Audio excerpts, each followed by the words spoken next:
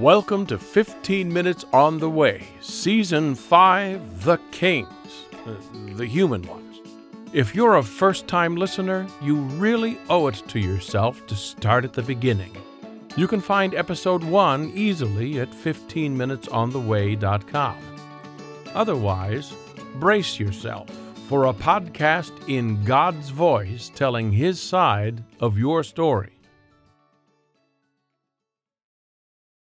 Well, as much as I like building suspense as we go along, I'm going to go ahead and spill the beans with regard to some of the lessons to learn from David's entry into Saul and Israel's life. The first account we unpacked in the last episode has David coming onto Saul's radar because of the shepherd boy's musical talents. There's a layer in it for you to boot if you'll have it, so listen closely.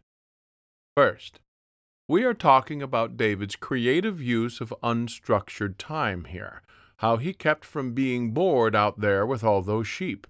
He could have done any number of things, but instead he went to the very minor trouble of carrying a lyre with him when he went out to the field, and then noodled around on it when he had the chance. He didn't neglect his shepherding, but instead of just sitting there like a bump on a log in low-activity times, he did something constructive. The boy wasn't out there practicing for hours a day like a crazed classical piano prodigy. He was just putting his spare time to constructive use, building skill and facility little by little over time. Now, this may seem an odd time to take the topic up, but many of you are smart enough to have already seen where I am about to go with this. I am not going to name any specific activity here, but you know very well how much time a whopping percentage of your habitat spends sitting like a bump on a log instead of doing something constructive with their spare time. You know very well how much time you do the same.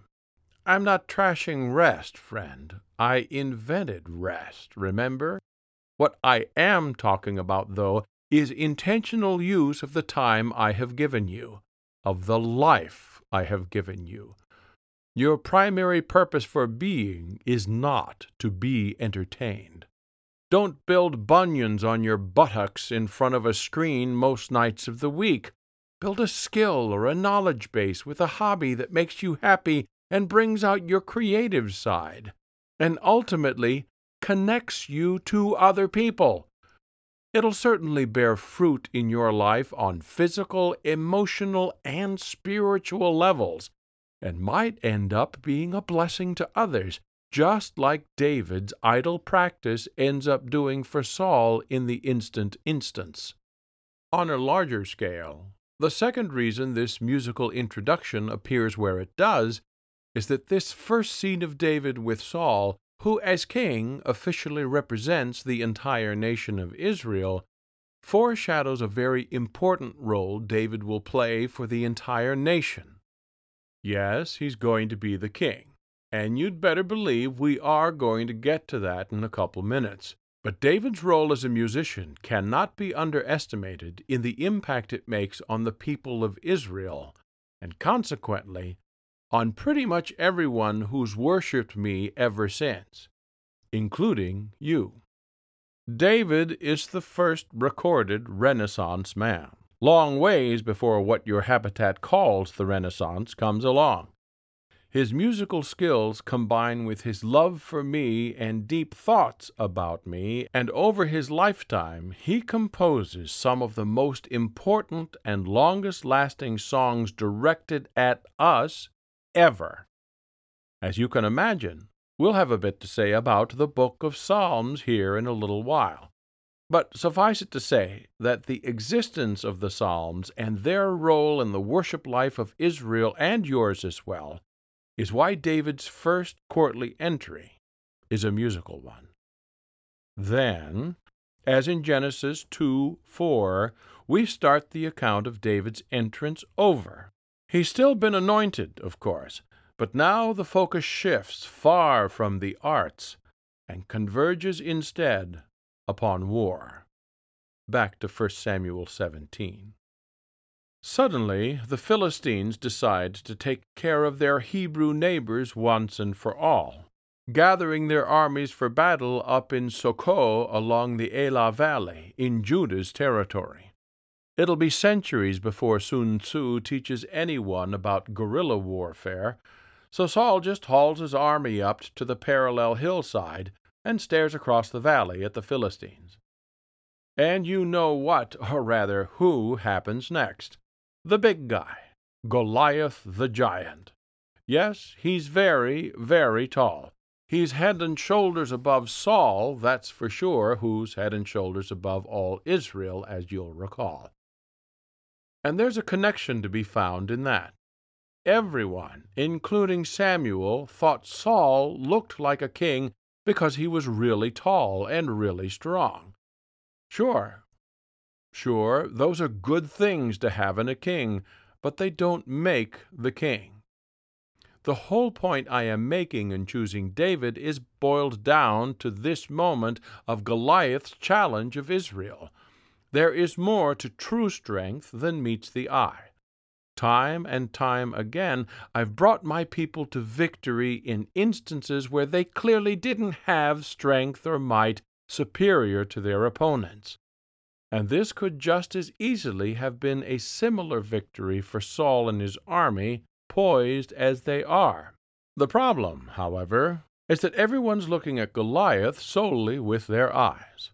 They're reduced to mere physical understanding of the situation, and faith is not in the equation for anyone in spite of multiple examples in the past that should serve as reminders of my presence tipping all balances.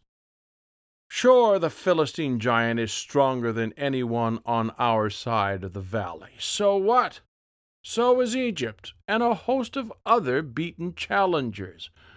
The real indictment of the day comes, as you know, when David enters. He brings lunch up to his brothers at the battlefield and hears this Philistine talking trash at Yahweh's army. On hearing Goliath's challenges, issued on a daily basis with no answer thus far, David asks the men around him, "What'll be done for the man who kills this Philistine and removes this shame from Israel? Who does this uncircumcised Gentile think he is, defying the armies of Yahweh the living God?" Since no one has spoken like this thus far with regard to the scary giant, word of David's words moves through the camp and reaches Saul's ears, and the king sends for the young man. Their exchange is telling and reveals just how differently these two are looking at this situation, and thus life in general. David's statement to Saul is that this guy is nothing to be afraid of. Shoot, I'll go and fight him. Saul's reaction to David boils down to, "Since you're just a kid, you must be kidding. As young and small and non-experienced a boy as you are, and as old and big and skilled a warrior as he is?"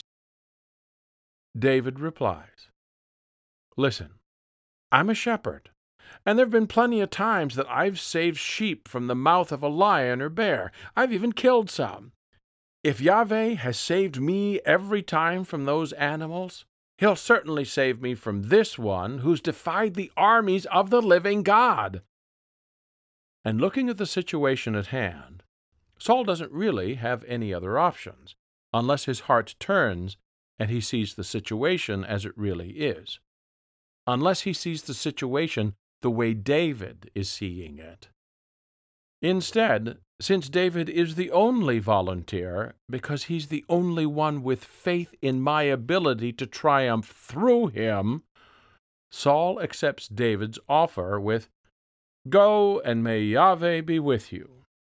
But then, in further proof of his seeing things with clunky, "the only thing happening here is what I can see with my eyes" eyesight, Saul dresses David in Saul's armor, or at least tries to. Remember, Saul's a tall fellow, and his armor is heavy. David is not only of average size, but he's young and can't even walk with the stuff on, much less move with the alacrity required for hand-to-hand combat. I'm sure you're getting the point of contrast between these two kings of Israel by now. The limited sight of Saul and the faithful vision of David. Nowhere is that more pronounced than when David leaves Saul's armor behind and steps out into the Elah Valley with no protection, not even a shield. All the boy's got is his sling and his shepherd's bag, into which he slips 5 smooth stones from the nearby stream bed. And the differences just pile on. Goliath is well armed and armored. Sword, spear, javelin, helmet, coat of mail, and body armor, all heavy bronze. Plus, he has a shield and its bearer with him. This means he can use both hands using his weapons, not having to keep track of his shield, which he can holler for from his shield-bearer in the highly unlikely event he ever needs it. Then, of course, in contrast, there's David, wearing his soft shepherd's clothes with a strip of leather in his hand and what looks to be a lunch bag over his shoulder. Goliath takes one look at this short and scrawny youngster and says, "Am I a dog that you send a boy to throw sticks at me? Dagon curse you all and this flea of a pipsqueak," and other more colorful curses that shall remain unrepeated. To his further credit, David is not impressed by Goliath's words, stature, or armaments, and declares, "You want to talk about sticks? Sticks are what you've got in your hand, chum. Your sword, spear, and javelin are nothing but sticks in the sight of Yahweh, the God of Israel, in whose name I come before you. You're not here to fight with me. You're here to fight with him, and he's got you right where he wants you, and is about to put you right in my hands. You just watch. I'm going to strike you down and cut off your big, ugly, defiant head. In spite of your apparent strength, you're carrion. You're roadkill, and so's the rest of your army. When the great Philistines are flattened by the so-called puny Israelites, the whole world will know that there truly is a powerful God in Israel who needs no sword or spear to win his battles." And they rush at each other, these two champions of their peoples, Goliath hefting his bronze spear that weighs nearly as much as David, about to skewer some shepherd kebab, while the dwarfed Hebrew reaches into his bag for one of those smooth stones from the stream bed. And it's all over before it's begun. You see, David wasn't just practicing the lyre out there in the fields. He was also practicing his slingshot aim, on a run, often aiming at running targets not the sheep but their predators. So as he swings and slings the rock, he says a little prayer for it to fly home and lets loose, just like he has thousands of times before. Just to make sure you're picturing the moment, I need to tell a few of you that David's not using what your habitat calls a slingshot, that sturdy forked wooden frame with rubber bands attached to the top sides of the Y, with the other ends bound to a central pocket with which to shoot whatever small missile you're catapulting out of it. There are no rubber bands in David's time, no rubber, latex, or any other substance you're thinking might just be lying around or falling off trees somewhere. No, the only thing that you're picturing and what David's holding have in common is the leather pouch into which the smooth, so they won't catch on anything when they're released, smooth stones are placed. What David's got is a braided cord around 3 feet long with that pouch at the center, a loop to go over his thumb at one end so that the whole thing doesn't fly out of his hand, and a knot at the other end for a firm grip as he swings it in circles to gain maximum velocity. At a precise apex in the arc of his swing, David lets go of the knot end of his sling, releasing that smooth streambed stone at just the right moment for the maximum speed and accuracy that even Walter Johnson would envy. Walter is considered by many to be the greatest baseball pitcher of all time. Google him. David's not only skilled at this, he also has my hand of anointing on him today.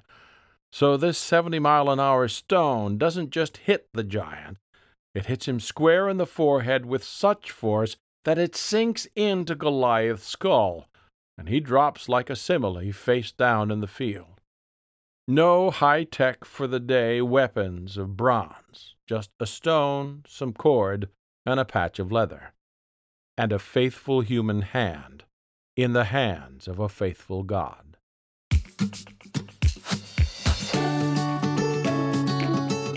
Thanks for listening.